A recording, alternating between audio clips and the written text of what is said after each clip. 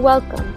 This is Gospel Light Daily, your daily program that lights the way of salvation through short gospel messages.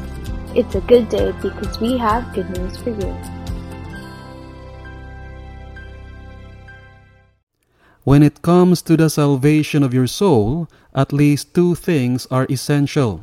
First, there must be an acceptable sacrifice for all your sins. Second, you must be connected to it.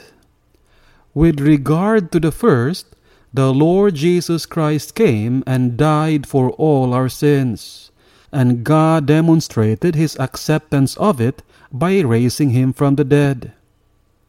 With regard to the second, you can be connected to His sacrifice through the bonds of faith.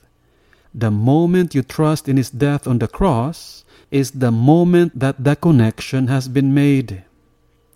Faith is simply the conduit pipe that connects you to the fount of salvation. The sacrifice is there, already done and provided for you. Now make the cross connection. Trust in it for your salvation. And this has been Gospel Light Daily. We pray that God who commanded, "Let there be light," has shone in your hearts.